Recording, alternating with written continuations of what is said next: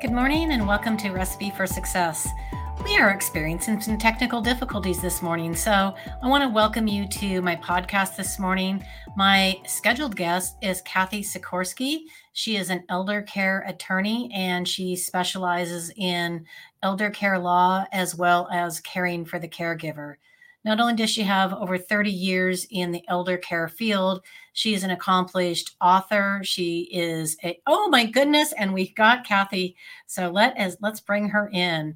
It was a little touch and go there for a minute, but here she is. So I'm just going to finish the introductions. So again, just to welcome you all to the show. For anybody joining for the very first time, Recipe for Success was born of my love of cooking because I always noticed that there was a common theme to every successful recipe. There was always a critical ingredient or technique that dictated the outcome. And the more I thought about it, the more I realized that was true in basically all areas of life. So I love talking to people in various industries and finding out what their key ingredients or techniques are. So again, I'd like to welcome Kathy Sikorsky. And I know Kathy is having a few technical difficulties this morning, but do my best. Yeah, we are going to try to pull this off. And in the event that it does not work, we will reschedule it for another day. But we're here, we're trying, we'll see what happens. That's all we can do in life, right? Right. Kathy, welcome to the show. And please introduce yourself and tell people a little bit about yourself. Hi, everyone. My deepest apologies, but thank God there's a billion different ways to get into a computer these days. I am an elder lawyer by trade. I live in Pennsylvania, near the Philadelphia area. But for the last, 8 or 10 years, I've spent my time writing books and educating mostly women about the pitfalls, both financial and legal, in the caregiving and long-term care space, like telling people this is what you need to do. You got to have a plan. And how can we do that together to help you have a plan and not be freaked out when a crisis occurs? So not only are you an elder care attorney, you are, as I mentioned, you're a very accomplished speaker, you're a writer. I kind of feel like I'm in the presence of a celebrity. You look fabulous in all of your red this morning. I resisted the urge to wear my red because it's my favorite color on camera. I just feel like it feels vibrant and cheerful. But tell us a little bit about how you go from being an elder care attorney to writing your first book, which had a little bit of a humorous bent to it as well. So my first book had nothing to do with being an attorney. It's a memoir about when my 92-year-old grandmother came to live with me. And at the time I had a 2-year-old and a husband. I still have the husband. The 2-year-old grew up. Thank goodness, right? And a dog who hasn't made it that long, but it was just a crazy time. I had a 92-year-old and a 2-year-old at the same time, and I kept a diary at that time. And honestly, Nancy, that was just for sanity. I just thought, if I write this stuff down, maybe I won't make myself so insane. And then years and years and years later, I decided to turn it into a book. Because what that really did was inform my choice as an elder lawyer. I was a simple general practice attorney in a small town in Pennsylvania. And I recognized, wow, this is a whole area of law that is surrounded in caregiving. And so that informed my second book called Who Moved My Teeth? Because quite frankly, I was stealing Who Moved My Cheese. I love that. So I'm a little bit of a stalker whenever I invite somebody on my show. I like to find out as much about them as I can to get a sense of who they are and what they do. And one of the things, I visited your website, which is where your blog is, and I'm not going to tell people when the last blog post was from. I know. But I know, and you know, so we'll leave it at that. But the interesting thing to me about that post was the topic was resilience. And I thought it was so timely, even though time has passed, but it was so timely because my last guest, Rachel Druckenmiller, that was exactly what we were talking about, was resilience. So I'd love to know your take on it and why you think it's so important, not only in caregiving, but in general. What's interesting, I'll tell everyone that post is about 2 years old, and it didn't die, but my blog stopped when COVID started, right? My blog is called You Just Have to Laugh, where caregiving is comedy. And honestly, for a while, even though I am all about humor, it was tough to wrap your mind around humor and what was going on.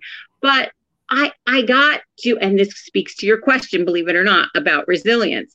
I got to the point, as did everyone, is that we sort of had to, create our new world. And I spent that time, fortunately, writing my next book, which just came out 2 weeks ago, last week. And I haven't yet returned to the blog. And that is not a comment on my resilience. That is a comment on my refocusing and giving myself permission to decide where I want to spend my energies, right? And I'm sure Rachel and you talked about that very thing in resilience, getting back up, especially in the caregiving world, right? Especially in the long-term care world it's almost an everyday occurrence if you're caregiving for someone on a daily basis. But getting back up and then finally learning, what do I really have to do to concentrate my energies on making a good day for me and for everyone around me? And that may be putting aside some things that you thought you had to do on a regular basis. And that circles back to my blog, which is fine. My blog has, I think, on 200 or more entries. Oh God, maybe 400. And there's lots of good stuff in there.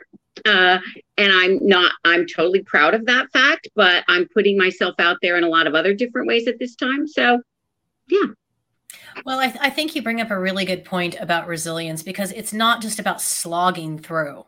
It is about finding the best ways that we can do the things that we need to do, and not just necessarily every single thing. And let's then move to the next thing, which is, what do we want to do? And what are we going to give ourselves permission to not do, so that we can maintain our resilience to get back to those things that we have to do, right? Mm-hmm. Yeah. Well, so in full transparency, I also have a blog that has since seriously neglected for, I don't think I've made a new post in probably 3 years. It was a cooking blog, and I had a lot of joy and fulfillment out of it when I was actively participating in it. But as you know, when life starts to get in the way, I just had to choose. And as much as I enjoyed it, it was becoming a chore, and it was becoming an obligation that was not fulfilling. I keep it active because someday I'll probably go back to it and pick it back up. And there's some really great recipes on there that I don't want to let go. So exactly. Yeah. Right? So at some point I will revisit it. But I think that is a really great point. It's just because we've done something doesn't mean that we necessarily need to keep doing it, or that it's not okay to take a break from it. And not throw it away. Right. You don't have to throw it away. My husband thinks I'm a hoarder, but not in the worst possible sense. But things come back, Nancy, and are useful again. Yes. My 2-year-old granddaughter is on her way here to visit, and I got a lot of toys from her mom that I never got rid of. A few of those in the attic too. Okay, so I know obviously elder care is your area of expertise, but one of the things that you've kind of shifted your focus on, and I think this is so timely, especially given the pandemic, is caring for the caregiver. Let's talk about that for a minute. Caregivers don't actually like this conversation. They get very, it's a tender wound, let's say, because they feel frustrated about saying, you need to take care of yourself. You need to do stuff for yourself. And they're, how am I supposed to do that? I'm taking care of my kids. I'm trying to earn money. I'm taking care of my mom or my dad. It's a painful conversation. Everybody thinks it's especially if you haven't been a caregiver yet, or you've sort of, gone past it or through it. They think it's enlightening and kind to say, go get yourself a massage or be with your friends or whatever. But what they don't understand is that it can also create a pressure, right? Oh, now I'm supposed to take care of myself, because if I don't, then I can't take care of others. Like, I'm doing this all wrong all the time. What I would like to say about that is, first of all, we should learn to take the advice sometimes in the spirit that it's given, which is, I see that you need help. we should turn the conversation to the person who is saying that and say, I see that you see that I need help, and this is how you can help me, and be very specific about that, right? Because that's a caring for the caregiver moment. I see that you want to care for me, and I see that I want to care for myself. This is how you can help me. And it almost always turns on asking for help. We are such independent, mission-driven people who are caregivers, and we rarely ask for help in the way and the time that we need it. So that's really the bottom line.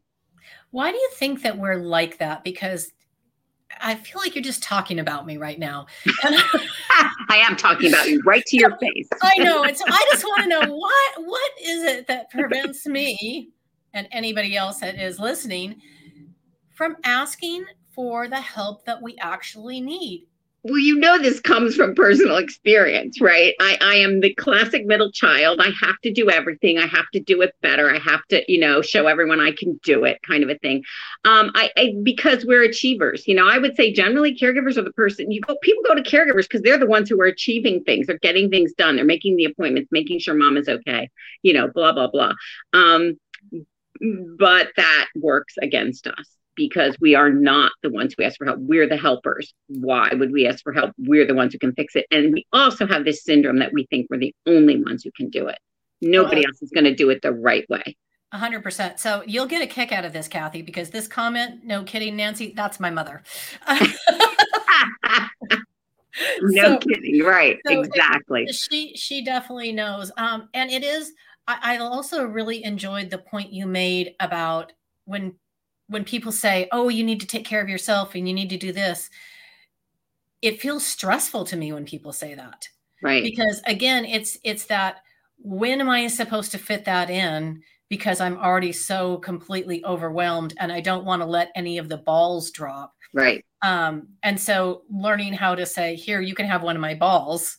That is a skill set that I think we need as a society to address. Yes, exactly. Share the wealth, as my Nana used to say, but of course we don't think of it as the wealth. We think of it as the burden.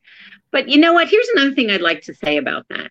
When you don't allow people who love your loved one to help, you are taking away from them the opportunity to be in their space, to care for them, and to have that joy and that love moment of giving them something that they need. You are taking that away from them because you refuse to share, right? Right. And you've got to understand that when you allow your brother, your sister, your uncle, your cousin, or your friend to come take your mom to the doctor or bring her a cup of tea or sit with her for an hour, you are giving them one of the biggest gifts they'll ever have. I appreciate that. So my mom asked, is learning to say no an option?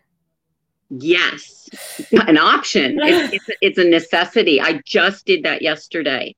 Just yesterday, somebody asked me to do something that I'm willing to do eventually, but they wanted it by Monday. And I said, no, I'm doing a podcast tomorrow. I'm doing a conference next week. My husband's having surgery.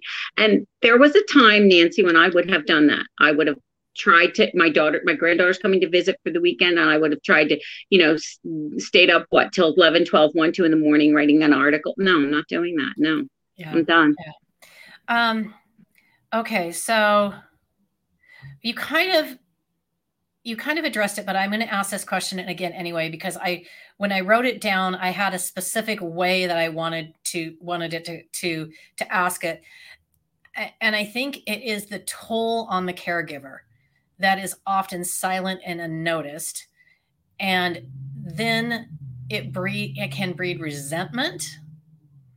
And it can be detrimental to that person's own health. And also, for the audience, let me just clarify. By caregiver, I don't mean that you're necessarily caring for a 92-year-old grandmother. It can be caring for multiple family members going through trauma as a result of the pandemic. It could be caring for your children while you're trying to do other things.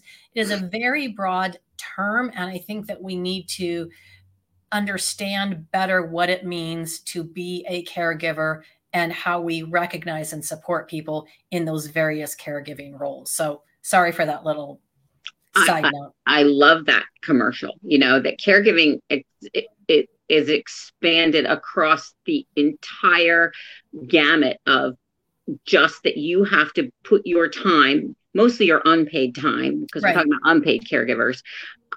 You put your unpaid time into the world for somebody else, not for you. Right. That's what it is, right? Which is why a lot of people don't self-identify, and that's a whole other conversation as well. And Nancy, with that, I forgot what the question was. That's all right. It was my fault. So I was talking about the toll it can take on the caregiver, because I do believe it can affect that person's health. It can affect their mental well-being, and it can breed resentment.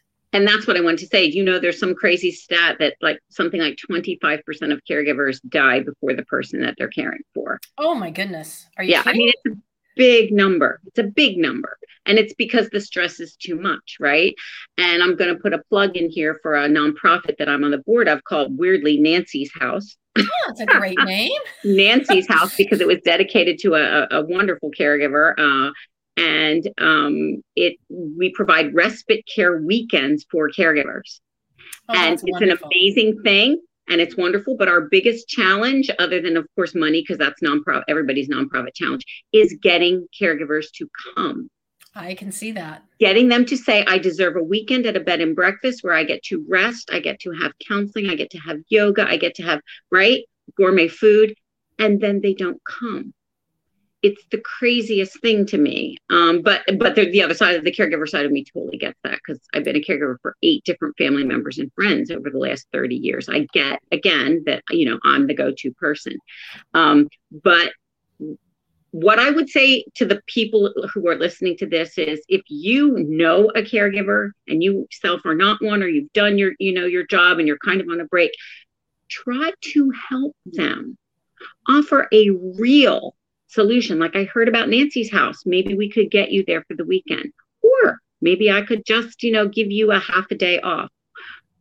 The fact that we need other people stepping in to recognize that caregivers burn out, caregivers get sick, get tired, get resentful, start fights with other family members who don't help, right?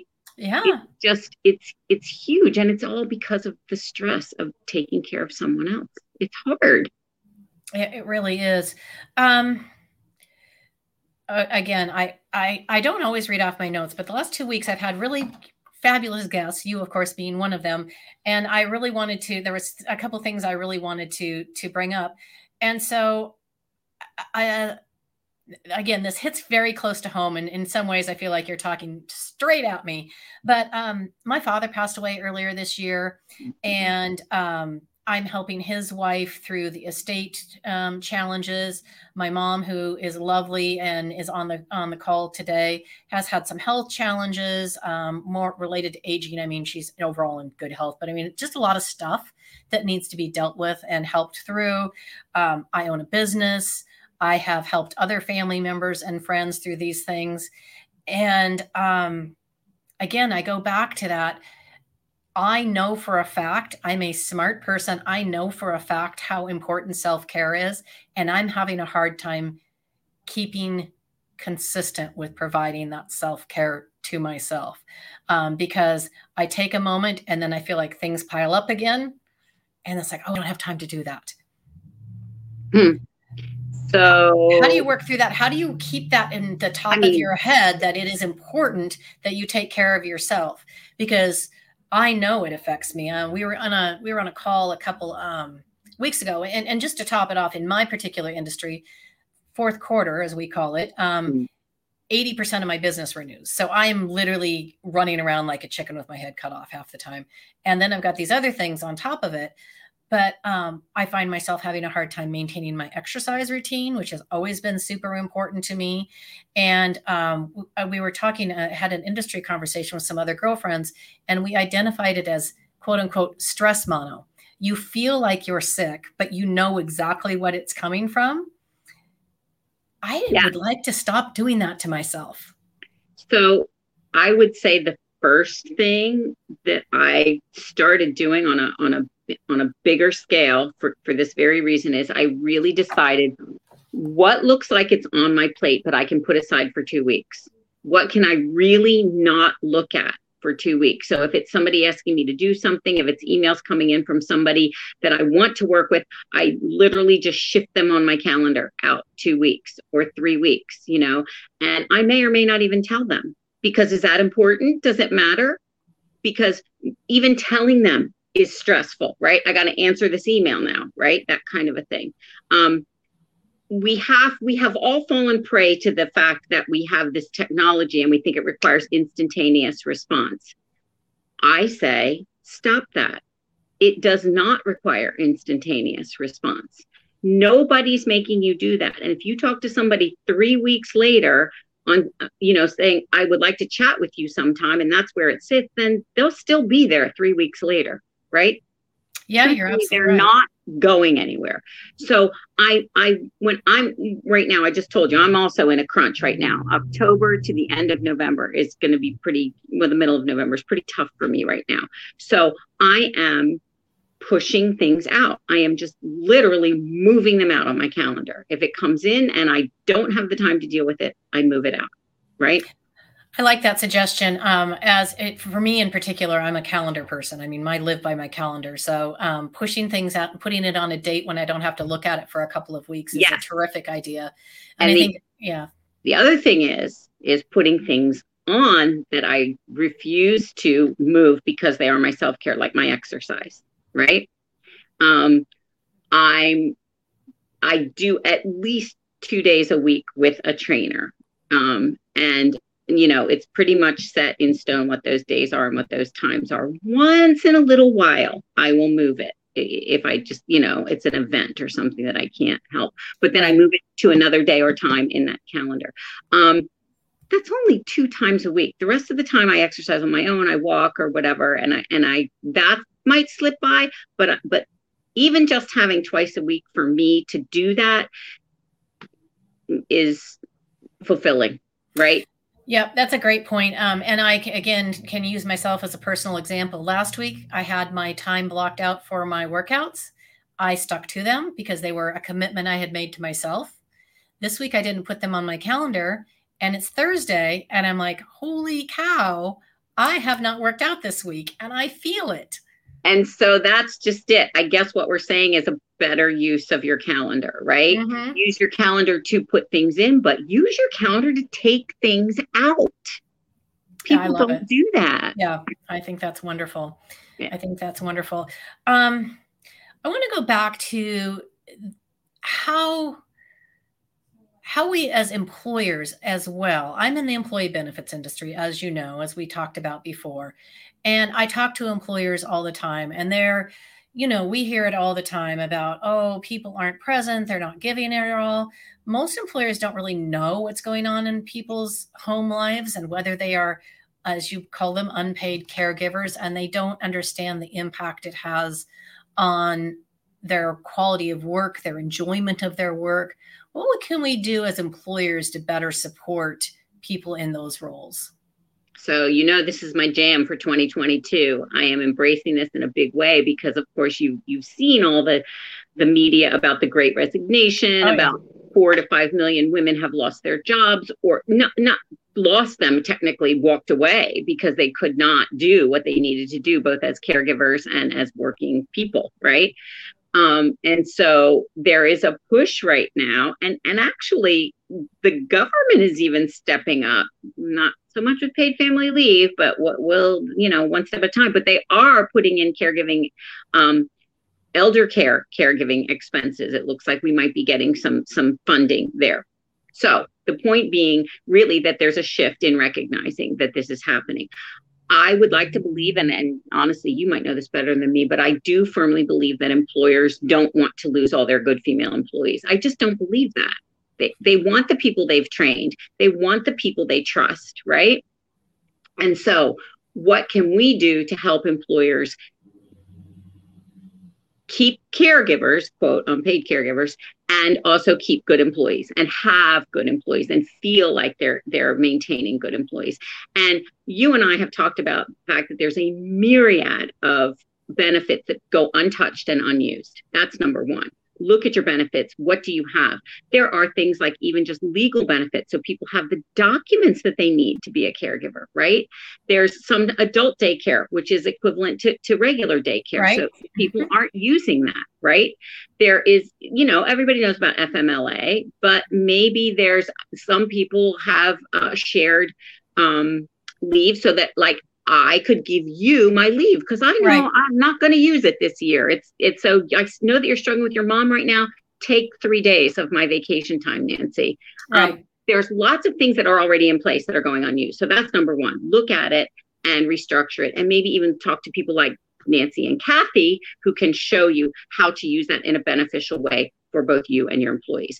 And then there are new things coming up every day. There are what they call volunteer benefits that you can provide to your employees that they can pay for themselves, like long-term care insurance, even for their parents, right? Mm-hmm. So Yep. maybe they know that that's going to happen, or maybe they see that there's some early onset Alzheimer's in there. So something's going to happen to change their lives. So those are the two things. You have stuff, and there is stuff that you don't know about as an employer, and you need to get people like us to educate you, to help you bring it to the workplace so that you can keep these good employees. And I say retain, not retrain. Yeah, that's such an amazing point because, again, because employee benefits is my industry and I've been doing it for a minute or two. And I see employers spend money on benefits that are nice, but they're not, if you were to measure them, they're not really meaningful. Where they could take those dollars and allocate them in a way that would provide meaningful benefits to an employee's life and allow them to be more productive. And I'm not picking on vision insurance because I have glasses and I sell it. But as an example, the average vision policy is between $6 and $8 a month per employee per month, whether they use it or not. It's just for employee only. You can do a lot with $6 to $8 a month, whether it be an enhanced employee assistance program that provides those additional support and resources to people, because our workforce is not getting younger. Our workforce is getting older because people are working longer. The Social Security normal retirement age has been pushed back. And as a result, we don't look at age 65 as the mark, the line in the sand where we hang our coat up and walk out the door. Right. People don't necessarily have a set retirement age. And because of that, with aging parents, sometimes young children or grandchildren that they're caring for, there's just so many there's just variables. Variables and things pulling at their time and their attention and their mental capacity. Exactly. But there's lots of solutions that are in place and not being used, which is crazy because we're just not looking at it in the right way. And I will say COVID certainly opened the door to that, right? All of a sudden, everybody's working from home. All of a sudden, people need flex time. I mean, there was no way around it. And I say, embrace these new things and use them for the betterment of your company as well as for your employees.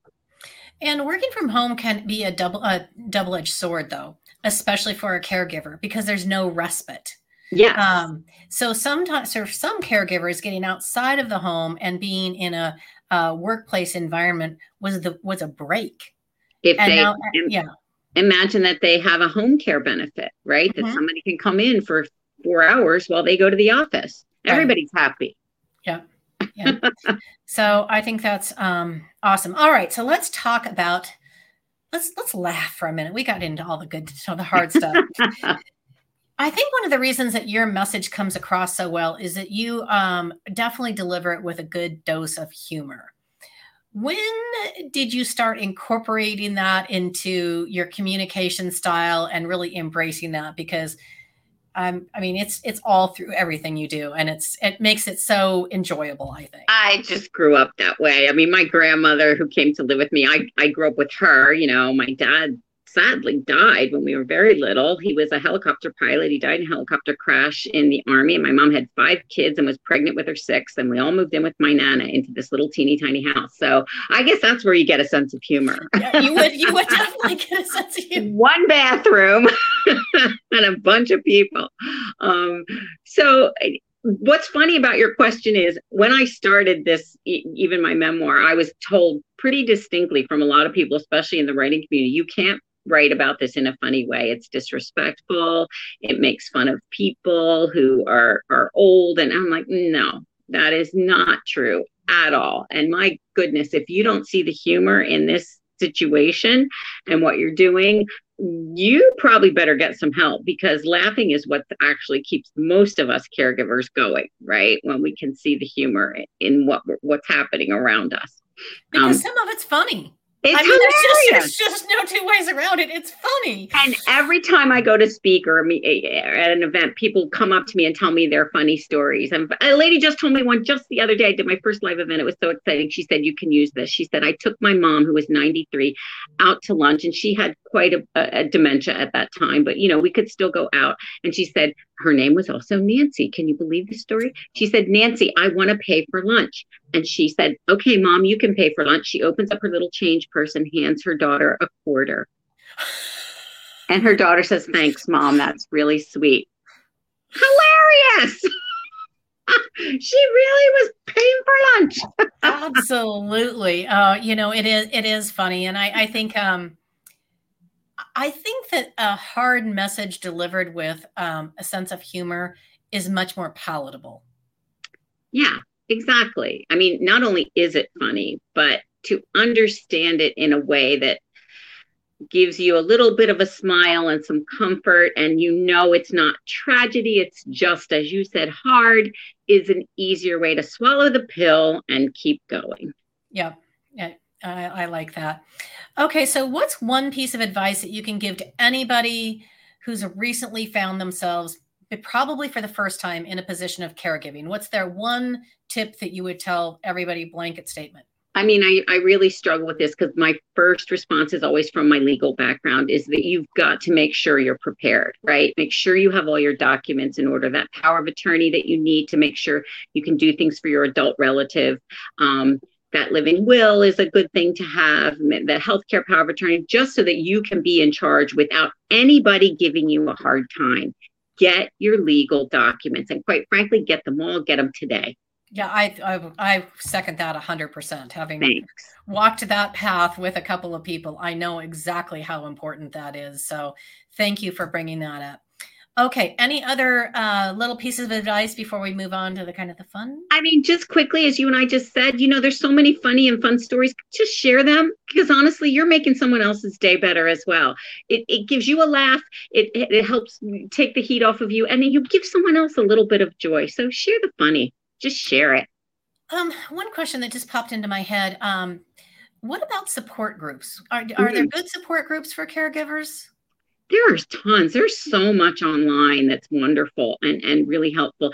And the beauty, of course, of the internet is you don't have to leave your house, because that's the tough thing for caregivers. Sure. Many of them are time limited by their job, by their families, by their actual caregiving. So yes, there's lots and lots of wonderful websites. I mean, even things like the Alzheimer's Association has their own website where they have a care, so it's specific to your disease, for want of a better word. There's a wonderful woman named Teepa Snow, Teepa, Teepa, last name Snow, like snow, who every morning on Facebook and every afternoon does a quick little dementia sort of a support group kind of a thing. It's meant for you, the caregiver. It's not meant for professionals. Sure. So there's lots and lots of resources out there. That's the beauty of this now. Yeah. Yeah. I was thinking about that as you were speaking, and quite likely there's a lot of good caregiver support groups on Facebook yes. for, you can tailor it to your specific situation, but I would have to imagine there's a lot of good resources. Yes. Okay, so time to move on to the 5 burning questions. Are you ready? I think so. I kind of struggled. Okay, every show starts with this one because it, of course, ties into my love of cooking. But what is your absolute favorite food in the world, and can you cook it? I am such a foodie. I love all food except salmon. I despise salmon. Everybody I've who ne- knows me knows that. I just don't like it. I'm sorry. Don't try and give me a good recipe that's going to make me love it. I don't love it and I won't ever love it. However, that being said, everything else I love and I can't pick a favorite food. But when you told me you were going to ask this question, I thought, well, what did I really, really love as a kid? And we could ask for one thing for dinner on our birthday because my mom had 6 kids, right? We could pick our birthday meal. And I always, always, always picked roast beef because we didn't get that very much. And one thing I do make is a killer prime rib. Mm, And I'll even give you the secret. You okay. you get a standing rib roast. You cover it in garlic pepper, pat it all over with garlic pepper. You stick it in the oven at 500. You immediately turn it down to like 275, 300, and you let it cook how long you want until it's, we like it rare, medium rare, but that's the secret right there. Sounds And it amazing. never fails. Well, on my to-do list that I've actually pushed out a year, taking your advice, I've actually done this before, but at some point I'm going to go back through all of these podcasts and I'm going to make a book out of it. And at the end of everybody's chapter is their favorite recipe. So now we know the prime rib recipe. It's delicious. Okay, so what is the one character trait you admire most in other people and why? I know you're not going to be surprised by this, but of course it's your sense of humor. Please have a sense. If you don't have a sense of humor, I really struggle to connect with you. I've always joke, I've been married for 35 years, and I always say a successful marriage cannot last without a good, strong sense of humor. So true. So true. Although a relationship, and I'm sure your mom will agree, a mother-daughter relationship also needs a very good sense of humor. It does. And we've always have some good laughs. Okay, so if I were to flip the mirror on you and ask, what's the character trait you're most proud of about in yourself? What is it and why? I'm very lucky that I learn things very quickly. I can pretty much learn something fast. And that helps me a lot. The problem is, of course, then I think I know it, and sometimes it gets me into trouble. But, especially in this world of technology, I'm not afraid to push buttons and try things. I mean, I even did some coding on my website a couple of years ago, just a little piece because it was driving me insane and I knew I could fix it. I've never done coding at all. I didn't even know that's what I was doing. I didn't know that was called coding, but I just copied and pasted it and figured it out. So I kind of like that about myself. I like that about you too. Okay, so if we were going to rewind things and you had to choose a completely different career, you're not an attorney. Easy. Which is your main career, what would you be? Easy. I'm an actress. I was a theater major in college. I wanted to be an actress. That's it. Did you pursue it at all? I was a theater major in college, and then about halfway through, I thought, I don't think I can make any money doing this. So then I switched my major. And I've done community theater, for a long, long time. And yes, I loved it and I still love it. But fortunately for me, my job, where I get up and speak, allows me to do what I love to do. And I also can be myself, which is the best part because I write all my own lines and, I get to be myself. I love that. I was actually going to say, it would seem that is actually good background for your real career. So it kind of tied in a little bit. Okay, so what is your secret talent or something that people would be surprised to learn about you? I don't know that I have a secret talent. I'm kind of an open book. I will say that speaking of books, the thing that I think I do best in my books, I brought my new one too, is write dialogue. I'm a good dialogue writer, which is weird because right? Who needs dialogue? But see, my new book. And the only reason I bring that up is because it's called 12 Conversations. And it's the conversations that you need to have about caregiving and long-term care. But each book has a lot of dialogue in it about what you would actually be saying to your mom, your dad, your doctor, your lawyer, your financial advisor, right? So it's kind of a weird skill that I have. I love it. And a nice little compliment. And again, my mom popped in and said, Kathy, you're amazing. She's loved this podcast.